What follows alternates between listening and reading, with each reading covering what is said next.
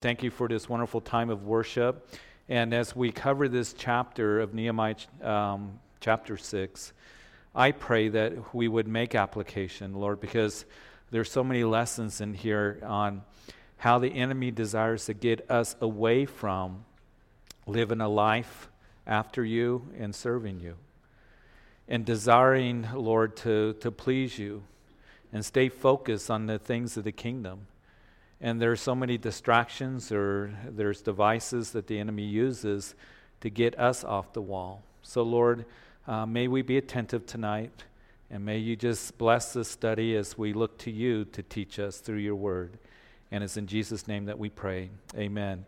Now remember that Nehemiah, as he's in Jerusalem, it's about 445 BC, and he's building a wall around Jerusalem, and Jerusalem was a mess even 100 years after the decree was that they could come back from the captivity.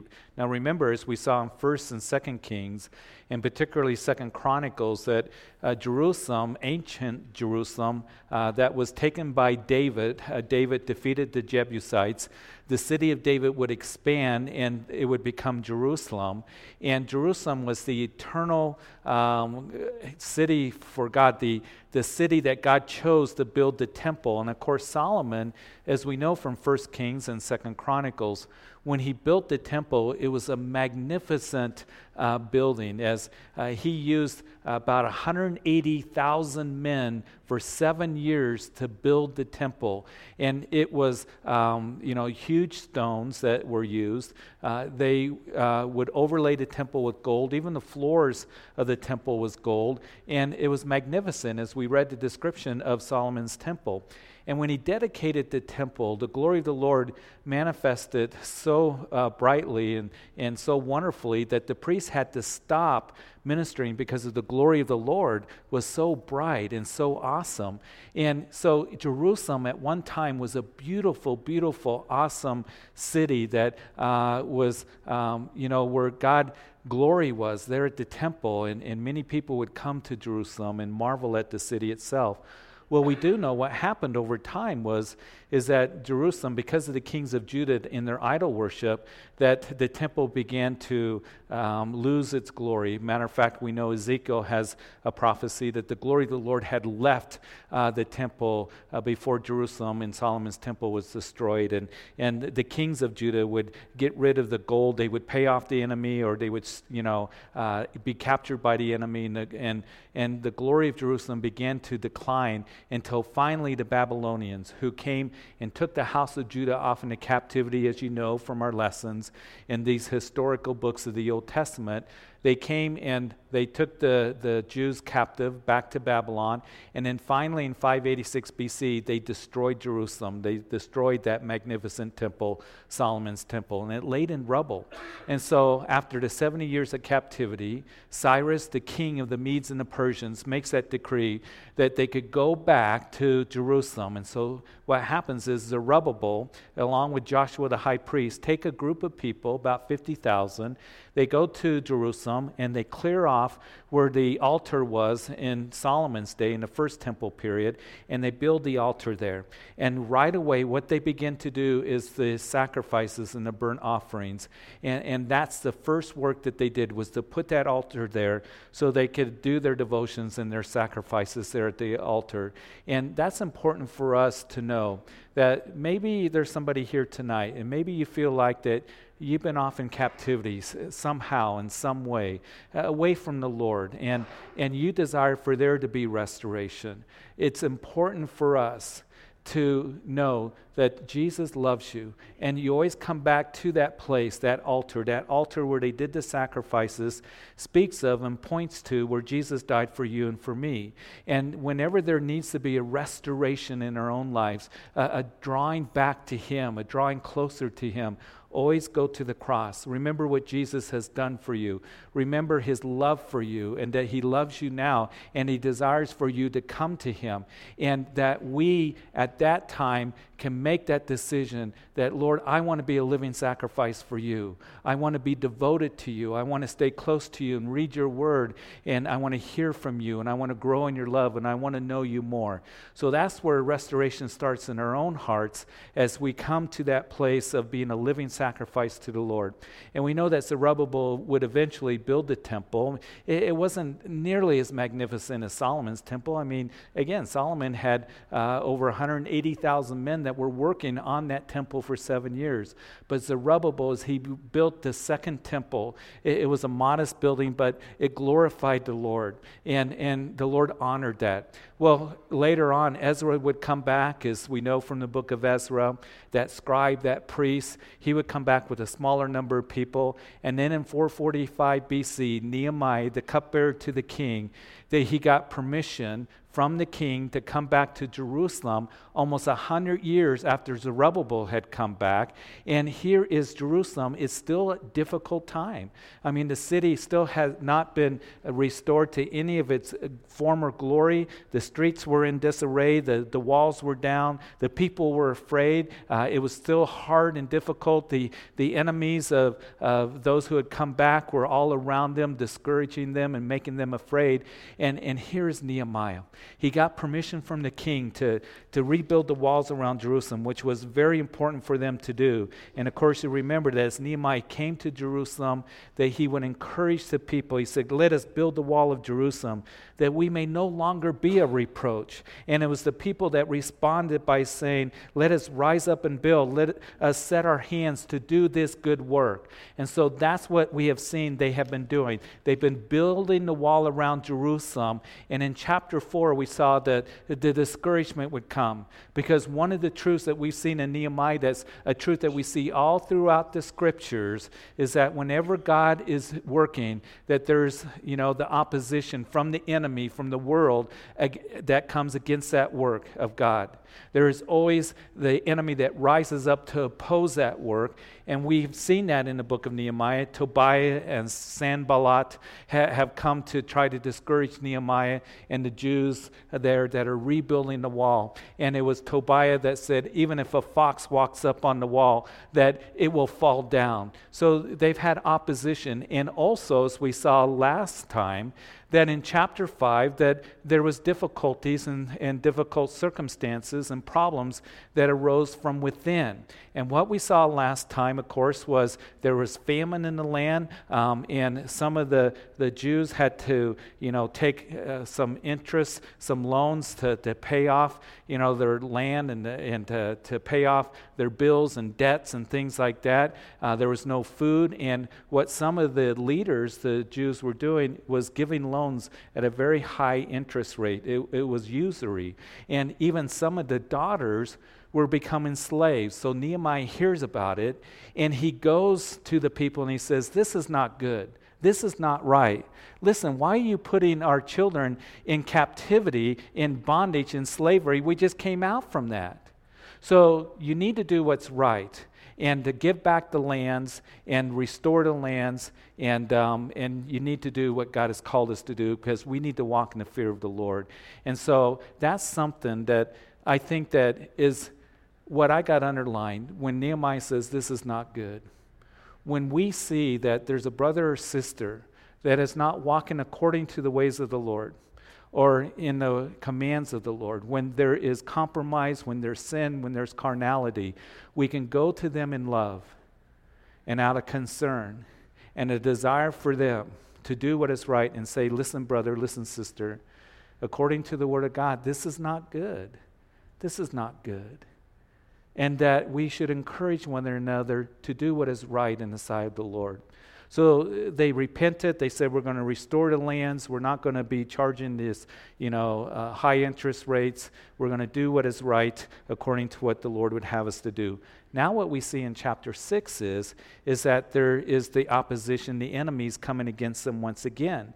And we read in chapter 6, now it happened when Sanballat and Tobiah and Geshem the Arab and the rest of the enemies heard that I had rebuilt the wall and that there was no breaks left in it, though at the time I had not hung the doors and the gates, that Sanballat and Geshem sent to me, saying, Come, let us meet together among the villages in the plain of Ono, but they thought to do me harm. So as the wall is really coming together and the gaps are closed now, but the gates, they're not hung, they're not done yet.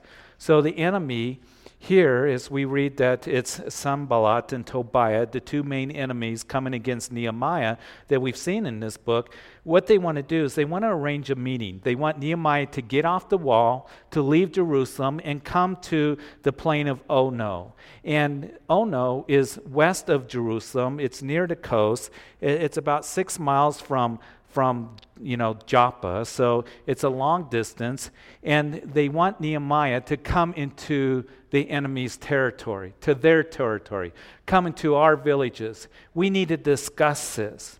And what we're going to see in this chapter is that as we are living for the Lord, and as we are desiring to serve the Lord, as we are on the wall, where we're supposed to be, serving the Lord, living for the Lord, the enemy is going to come along and try to get us off that wall. He's going to use certain tactics to try to get us to stop living for the Lord and being used of the Lord particularly.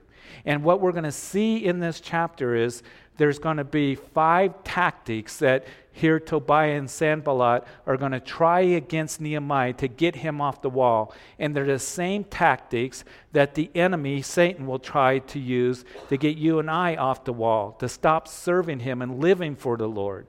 So here we see the first tactic is that he tries to distract Nehemiah. Nehemiah, you need to stop working. You need to come into our territory, and we need to talk about this. What's going on? Getting him off the wall, distracting him. In Nehemiah, we see that his response here in verse 3, so I sent messengers to them and saying, I am doing a great work so that I cannot come down. Why should the work cease while I leave it and go down to you? Nehemiah says, no, I am not going to go down. Why should I go down and stop this work that God has called me to do? And why should I go into your territory?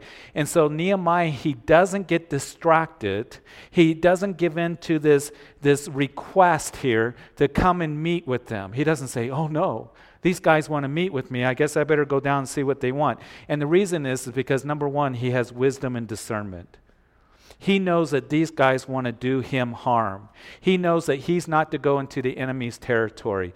And my hope and prayer for all of us is that we continue to grow in wisdom and in discernment. And the way to do that, as you know, is grow in the Word of God and take the Word of God and have it worked out in your life. You see, you can have knowledge of the Bible. You can have knowledge about what God's Word says, but are you having it worked out in your life? That's what true wisdom is.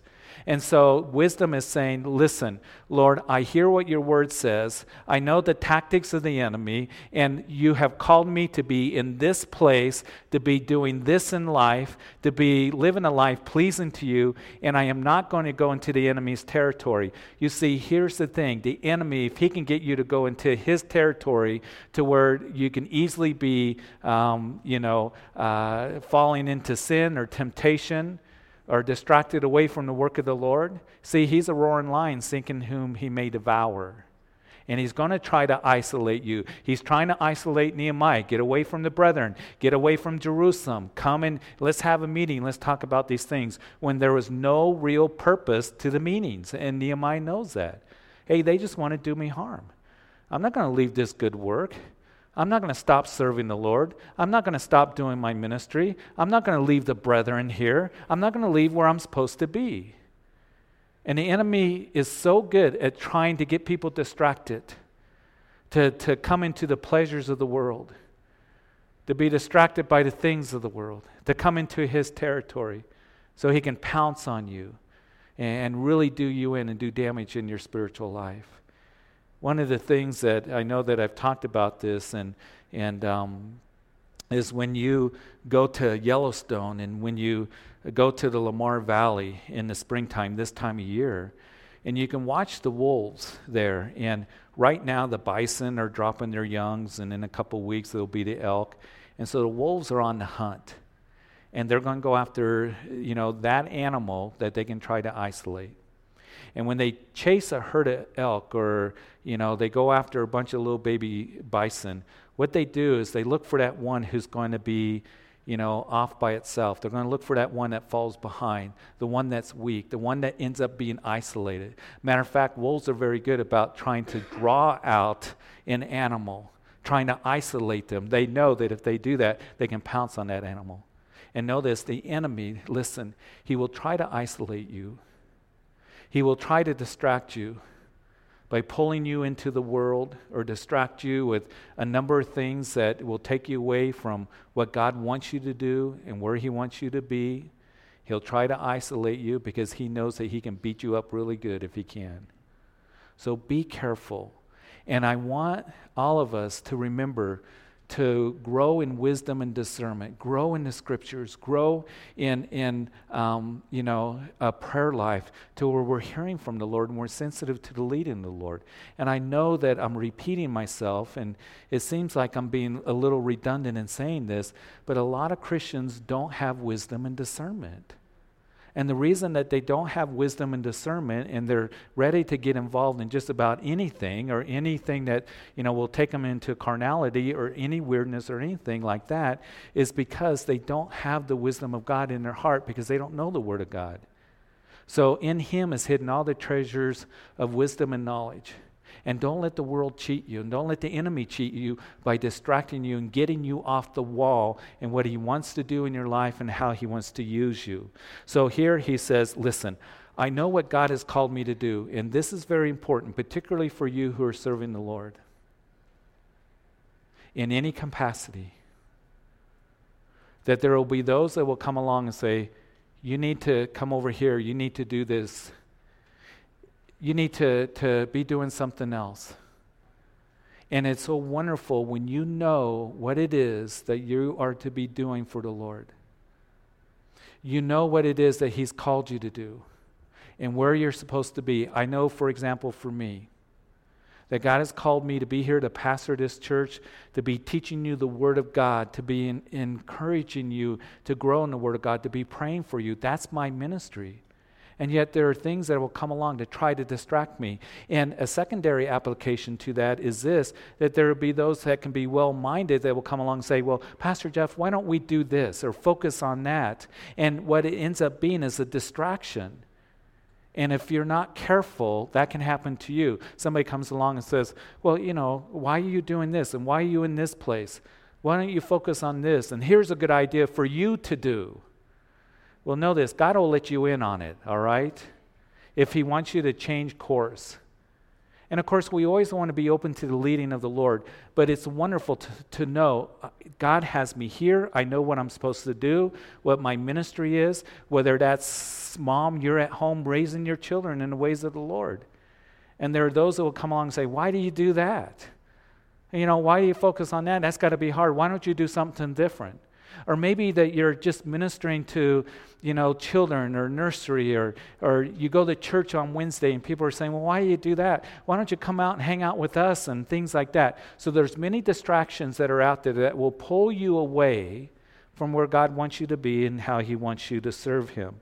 So here is Nehemiah. He's not going to give in to that. And this happens 4 times, these letters that come to Nehemiah. And so the 5th time we read, let's read verse 4. But they sent me this message 4 times, and I answered them in the same manner. So he's consistent. I'm not going to get off the wall. And then a 5th time we see in verse 5, Sanballat sent his servant to me as before, the 5th time with an open letter in his hand. And it was written, it is reported among the nations, and Geshem says that you and the Jews plan to rebel. Therefore, according to these rumors, you are rebuilding a wall that you may be their king. And you have also appointed prophets to proclaim concerning you at Jerusalem, saying, there is a king in Judah. Now these matters will be reported to the king. So come therefore and let us consult together. So we see that after he, refuses to meet with them after 4 requests, the 5th time Sanballat sends a letter. And the second tactic that the enemy will use to try to get you off the wall, for you who are jotting down notes, is that he will accuse you. And you know that the enemy, Satan, is the accuser of the brethren, as Revelation chapter 12 tells us, who accuses us day and night. And what he'll do is he'll accuse us in many different ways. At this time, Sanballat is accusing Nehemiah of ulterior motives. Hey, you just want to be the leader here. You're rebelling against the king, and you're wanting to exalt yourself, and you're leading these people in a rebellion. And we know that the enemy will come along and he will begin to accuse you. He'll begin to accuse you. You know, who are you to think that you can do this ministry? Who are you to think that you can disciple these guys at work or witness to these guys at work? You know, you're not good enough. You're not smart enough. And begin to confusion, begin to accuse you in so many different ways, saying you're doing this for selfish reasons. You're not ready. You're just wanting to exalt yourself. You just want to show people how smart you are. You're just wanting to argue or whatever. And so he begins to accuse us in so many different ways. And that's what's happening here. He's accusing Nehemiah that, Nehemiah, you got this, plan and plot that you're going to take over Judah and Jerusalem, and you're going to be the king, and you're leading these people, and we're going to write a letter to the king, and we're going to tell him about what it is. So in accusing him and doing this, we know that Nehemiah, he knows that this response in what this accusation isn't true. As we read, then I sent to him in verse 8, saying, no such thing as you say are being done, but you invent them in your own heart. For they all were trying to make us afraid, saying, their hands will be weakened in the work, and it will not be done. You see, when the enemy comes and accuses you and says you're not good enough, you're not worthy enough, you're not qualified enough, you're not strong enough, it begins to confuse you, then what he wants to do is he wants to bring fear into you. So number 3, one of the ways that the enemy, and he's very good at this, will get you off the wall is he brings fear into your life. He brings fear into you as you desire to serve him. And the response of Nehemiah is that you invent these things in your heart. You're lying. You're lying. And Sanballat, it's not true. And know that Satan, that he is called in the scriptures the father of lies. He's going to lie to you, and he's going to accuse you, and he's going to try to make you afraid. And Nehemiah knows, again, in his wisdom and discernment, that Sanballat is always just trying to make the Jews afraid. And if he can make them afraid and confused, then they're going to become weakened in their work. They're going to begin to doubt the work that is to be done that God has called them to do. And so Nehemiah prays, Lord, strengthen our hands. There are times in life that we become afraid. And I know that there's been times in my own life that I've become afraid, even in my ministry. The enemy comes along and he accuses. He says, who do you think you are that you can pastor this church? You're not qualified. You're not good enough. You stutter and stammer. People aren't going to respond to you. Who do you think you are that you can move out in this ministry, that you can have a radio program? Who do you think that you are that you can disciple? Who do you think you are that you can be a chaplain for the sheriff's office? You can't handle those things. And there have been times when the enemy has accused me so much and try to beat me down that I've become afraid. And when you become afraid and when you become discouraged and you start to feel a little bit defeated, you feel very, very weak. And that's where a lot of people say, forget it.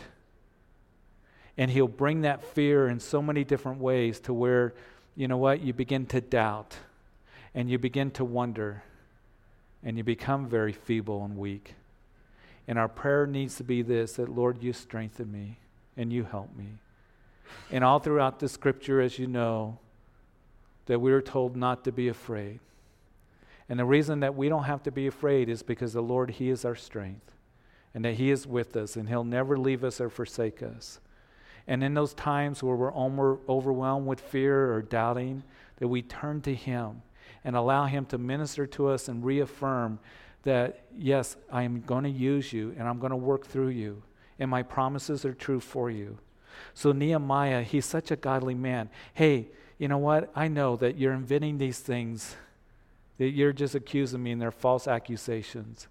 And you're trying to make us afraid, and you're trying to get us to doubt and make us weak. And so he prays, Lord, strengthen our hands. And in verse 10, afterwards, I came to the house of Shemaiah, the son of Delaiah, and the son of Metatebel, who was secret informer. And he said, let us meet together in the house of God within the temple, and let us close the doors of the temple, for they are coming to kill you. Indeed, at night they will come to kill you. And I said, should such a man as I flee? And who is there, such as I, who would go into the temple to save his life? I will not go in. So number 4, the way that the enemy, the tactic that he uses to try to get you off the walls, he will intimidate you, bully you. That's what the enemy does. He's trying to intimidate Nehemiah, and Nehemiah is being told that you need to go hide out in the temple. Shemaiah seems like he has concern for Nehemiah, but he's an informant to the enemy. I'm going to intimidate him. You need to run away. You need to get out of here. You need to go hide. Boy, the enemy is good at that. You need to go hide. Just forget about it. Head to the hills, and don't do the work of the Lord. It's too hard to really be devoted to the Lord because your family and your friends and the co-workers are going to come against you. And so, he begins to intimidate you, begins to get you to, wonder and, oh man, maybe I should go with the guys after work, because it sure would make things easier at work. We get along a lot better. They're always kind of giving me a hard time because they know I'm a Christian and I come to church on Wednesday night and I do Bible study. Maybe it'd be easier. So the enemy will come and intimidate us, and that's what he does here. And we also know that Nehemiah here, as we read in verse 12, his response, he perceived that God had not sent him at all, but that he pronounced this prophecy against me because Tobiah and Sanballat had hired him. And for this reason he was hired, that I should be afraid and act that way in sin, so that they might have cause for an evil report, that they might reproach me.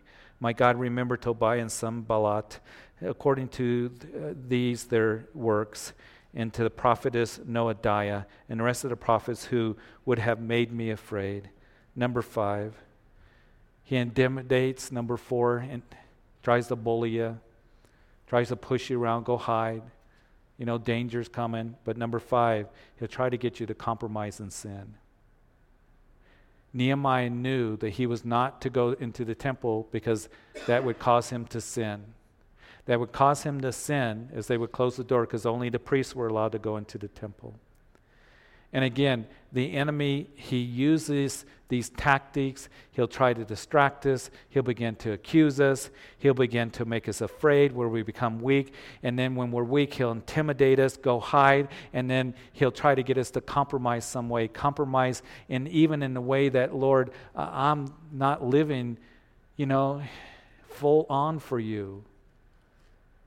Because I'm afraid. Because I'm afraid I'll won't be accepted at work. I won't be accepted by my workers. I won't be accepted by my schoolmates, by family members. And so he'll try to get you to compromise in sin. And again, Nehemiah, he knows that he's not to do that. It would have been to compromise, to maybe go and hide, that he's hoping that Nehemiah think, well, this will be a lot easier. This will be a lot better. This will be my plan. But again, Nehemiah is staying put.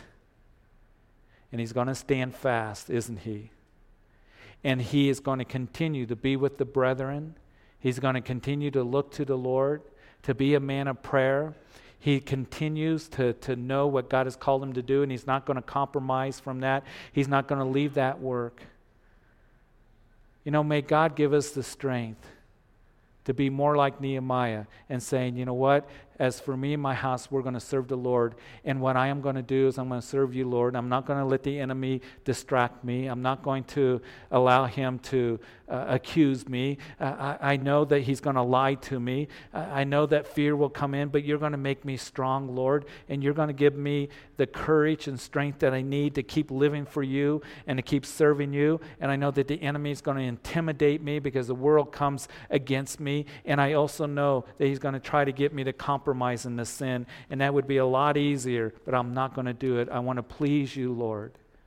And that's what Nehemiah does. He stays focused on the work. He doesn't come off the wall. He stays on the wall. And that's what you and I are to do. And so, verse 15, so the wall was finished on the 25th day of Elul in 52 days. And it happened when all our enemies heard of it, and all the nations around us saw these things, that they were very disheartened in their own eyes, for they perceived that this work was done by our God. The work was done in 52 days.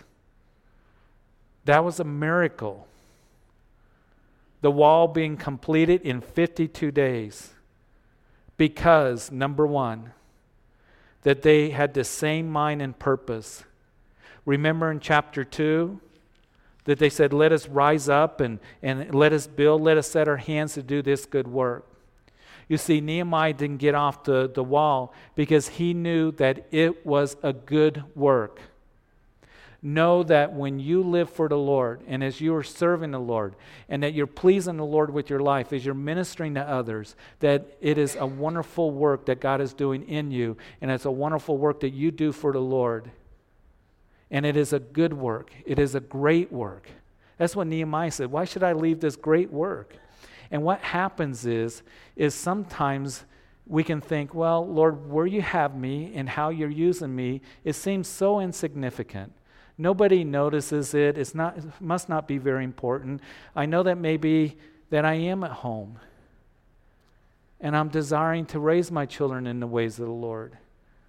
Or a husband who says that I am not going to go out with the guys after work, and I'm going to come home and I'm going to lead my family in devotions, and I'm going to love my wife. For those of us who say, you know, I'm going to take a guy at work and I'm going to share with him and disciple him, or I'm going to teach children, I'm going to work in the nursery, I'm going to minister somehow in the opportunities that God has given to me. I'm going to lead a prayer group, I'm going to lead a home fellowship, I'm going to have some guys over and we're going to have a Bible study, or some girls over and the ladies have a Bible study. And you can think, well, it's not that important. It is important. And if you're behind the scenes, just living for the Lord and living a life pleasing to the Lord and serving Him in whatever capacity, it's a good work. And God sees it as a good work. Now, the world comes along and says it's not significant, and there may be others that may not notice you, but God sees it. And Nehemiah knew that the work that he was doing in building this wall was a great work and a good work, and whatever God has you to do is a good work. Never forget that, all right? Because we can get very, very discouraged. And we think, what I'm doing for you, Lord, isn't important. Yes, it is. The gifts and callings of God are irrevocable. That means He has something for you to do that only you can do, and that's why He has placed you where He has placed you. So it's a good work, and He's going to reward you openly. And don't get discouraged. If He has you doing a ministry, be faithful to it. Be faithful to that ministry that He's given you to do. And don't think that it's insignificant, because it isn't to the Lord. It's very important. It isn't to your children, that mom and dads or grandma and grandpas that you're ministering to and sharing the Word of God with them, praying with them. That brother at work, those two guys at work or three that you take time and you share with them Scripture. It isn't to those children or the youth or the Bible study that you might have, or at home fellowship that you have opportunity to minister. It isn't insignificant to them.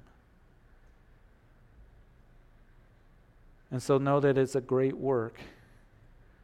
Whatever God has you to do. And then don't stop. Nehemiah, he completed the wall in 52 days. It wasn't 53. He didn't say, okay, I need to leave guys for a little bit and I need to go meet with these guys. I need to argue and debate and see what it is that they want. It was 52 days because he didn't stop. He didn't get distracted. He didn't give in to the tactics of the enemy. He stayed focused on what he was supposed to do and where he was supposed to be, and he depended on the Lord, and the Lord was working through him. Be faithful. Don't stop. Don't give up. There are times, again, as I mentioned, that as the enemy uses these tactics, that we think, well, I'm just going to kind of give up and do my own thing. Don't go there. Keep doing. Be faithful in the little things, right? Zerubbabel was told when he was building the temple, remember the work stopped for a number of years? The people got frustrated. They turned inwardly. They left the work, and it was Zechariah that came and had a message of the Lord to Zerubbabel. Zerubbabel, you've laid the foundation. The temple's going to be finished. Don't despise the day of small things. If you feel like that you're in the day of small things, don't despise it, all right? Don't despise it. Be faithful where God has given you, and be thankful that He desires to use you. Sometimes we use the world's, definition of success rather than God's definition of success. Jesus would say to Peter, Peter, go out into the shallow. I want to use your boat, borrow your boat to minister to the people that are up on the shore. And that's what Peter did. And I imagine Peter's just kind of sitting there in his boat, going, okay, Jesus is, preaching and stuff. And then Jesus turned to Peter and said, now I want you to go out to the deep and cast your nets. And Peter had a big haul that he brought in. Oftentimes we say, Lord, I want to go out to the deep and I want to, do these great things for you, Lord, and minister to all these people and show them. And perhaps He would have some do that. He's called some to do that. But I'll tell you this, He always says, go out into the shallows first. Can you just do that? Be faithful in the little things. And then I'll give you greater things to do. So Nehemiah knew that he was to stay put. They had the same mind and same purpose. The Bible says, as Paul writes in Philippians chapter 1, verse 27, stand fast in one mind and one spirit, striving together for the faith of the gospel. That's a word for your family. That's a word for this church. Stay faithful. Stay faithful to the Lord and what He's called you to do. Always being open to how He wants to move you and open doors for you for ministry, but just stay faithful to what He's called you to do. Second of all, you remember that the reason that they were able to finish this wall in 52 days is because they set a watch. Remember chapter 4? They set a watch, man. They were shoulder to shoulder. They took care of each other.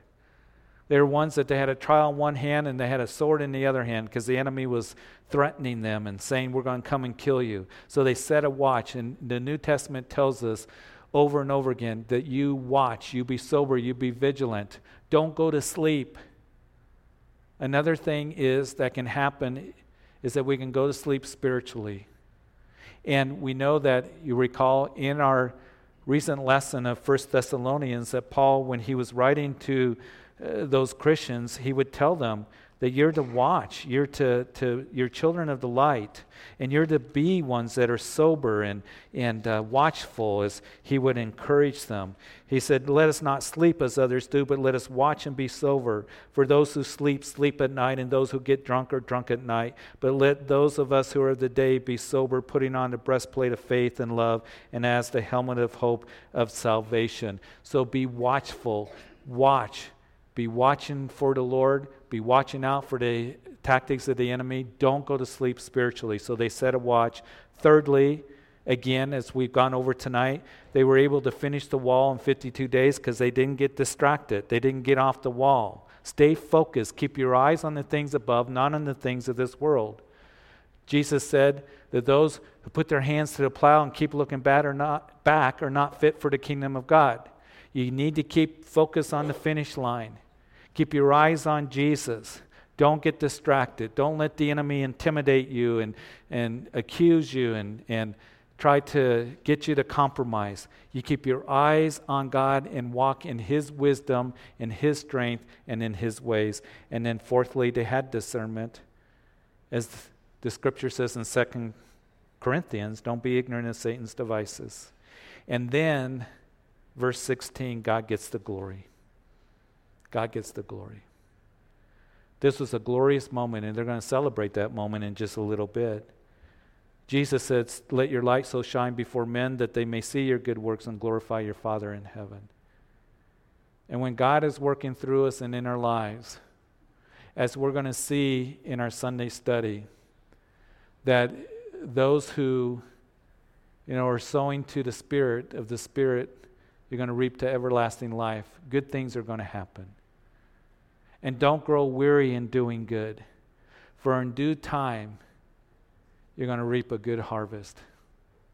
There's a harvest that's going to come. There's eternal rewards that are going to be given in eternity, but even in this life. Mom and dads, when you raise your children in the ways of the Lord and you're committed to that, and you're not going to allow the enemy to come in and distract you and bully you and intimidate you and try to compromise, or the world, you know what's going to happen? Over time, you're going to see those children that are growing up knowing the Lord and loving the Lord.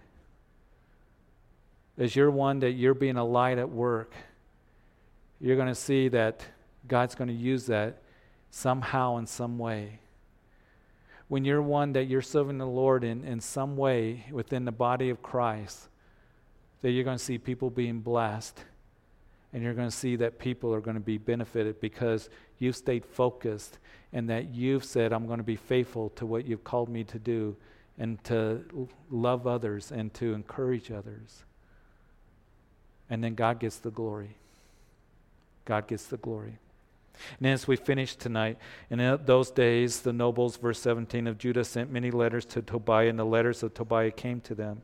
For many in Judah were pledged to him because he was the son-in-law of Shechaniah, the son of Arah, and his son Jehohanan had married the daughter of Meshullam, and the son of Berechiah. In verse 19, also they reported his good deeds before me and reported my words to him. And Tobiah sent letters to frighten me. So Tobiah is interesting, a relative of the Jews by marriage. And so there were some of the Jews that were informing him of the progress of the work. This is how the work's going. They should have never been friends with the enemy.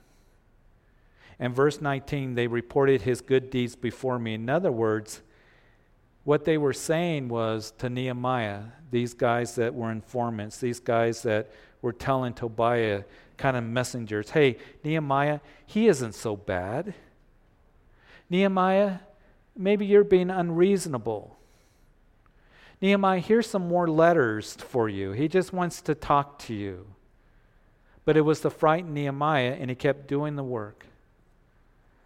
Listen, may all of us be an encouragement to our brothers and sisters in the Lord.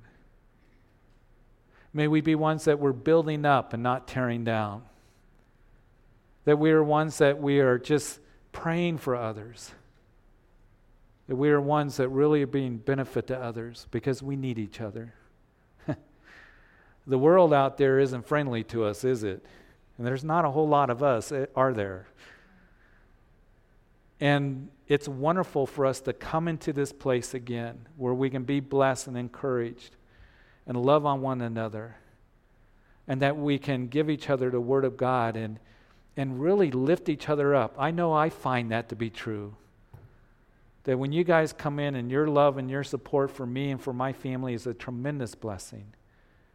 And I hope that it's so true for this fellowship that we would just be a blessing to one another and encouraging one another. And the brethren, for the most part, were that way with Nehemiah, but there were those who were coming along and saying, oh, Nehemiah this and Nehemiah that, and he isn't so bad, and you should be distracted and go down. And no, we don't want to be tearing each other down, distracting each other. We don't want to be a discouragement to others. We want to be a blessing and encouragement and giving each other the Word of God and the instructions of God and praying for each other. Because God's building a wall. He's building a wall with us. He's doing a work, in other words, a good work. And he wants to continue to do that work. I believe that so much. I believe he's just getting started. And when we see God blessing and him working, the opposition is going to come, and we can very easily get distracted. And we can very easily begin to tear each other down, and very easily begin to become afraid, or whatever it may be. But let's keep our eyes on the Lord, all right? And let's keep serving him. The Lord's coming back. Let's keep watchful. Let's not get distracted. And let's have discernment and wisdom. And let's keep our eyes on the things above, not on the things of this world. And allowing him to strengthen our hands in what he has for us. So, Father, we thank you. We thank you so much for this word that you've given to us. And, Lord, this chapter that we've learned from. And, Lord, that Nehemiah is, what a godly man. He didn't get off the wall. He stayed put, being faithful to what you've called him to do, encouraging his brethren to live rightly, encourage them to keep serving. He put a sword in one hand and a trial in the other, and told them that God is great and awesome, and fight for your brethren, fight for your wives, fight for your families, your children. And Lord, help us to fight the good fight of the Spirit. And Lord, we know that he who has begun that good work in us, you promise that you will bring it to completion. Just as the wall was completed here in the book of Nehemiah, that you're going to complete the work that you're doing in our lives. So we don't have to give in to the intimidation of the enemy. We don't have to give in to the fear of the enemy, the distraction, the intimidation, and the temptations of the enemy to get us to compromise. But Lord, to keep you in the foremost in our minds and hearts, becoming a living sacrifice that we may know what is that good and perfect and acceptable will of God. Father, we thank you that tonight we can come to the communion table as believers. And Lord, help us to right now just be in that place of worship. We began the service by talking about how when they came back, they built the altar. And if there's anybody here tonight that, first of all, that has never come to Jesus Christ, maybe somebody that's watching on live stream, that Jesus loves you and he came and died for your sins, because all of us are sinners. And it's in Jesus and through Jesus and what he did for you on Calvary's cross, and he rose from the grave, comes forgiveness of sin and eternal life. It doesn't come through anyone else or anything else. Jesus said, I am the way, the truth, and the life, and no one comes to the Father except through me. And when we as believers come to the communion table, we're remembering what Jesus did for us and allowing his body to be broken, his blood shed for the forgiveness of sin. So if anybody here, if you've never received Jesus as your personal Lord and Savior, he is the way to eternal life. He is the Son of God who loves you and died for you. Make a decision to surrender your life to him for eternal life. Today is the day of salvation. Come to him right now and pray, Jesus, I open my heart to you. I open my life to you. I confess that I am a sinner in need of you who died for my sins, the Son of God. Forgive me. And you rose from the grave, you're alive. And I now open my heart to you, surrender my life to you. Be my personal Lord and Savior. Oh, thank you for forgiving me and loving me and becoming a sacrifice for me personally. Thank you for, Lord, making me born again by the Spirit of God. Help me to live for you all the days of my life. In Jesus' name.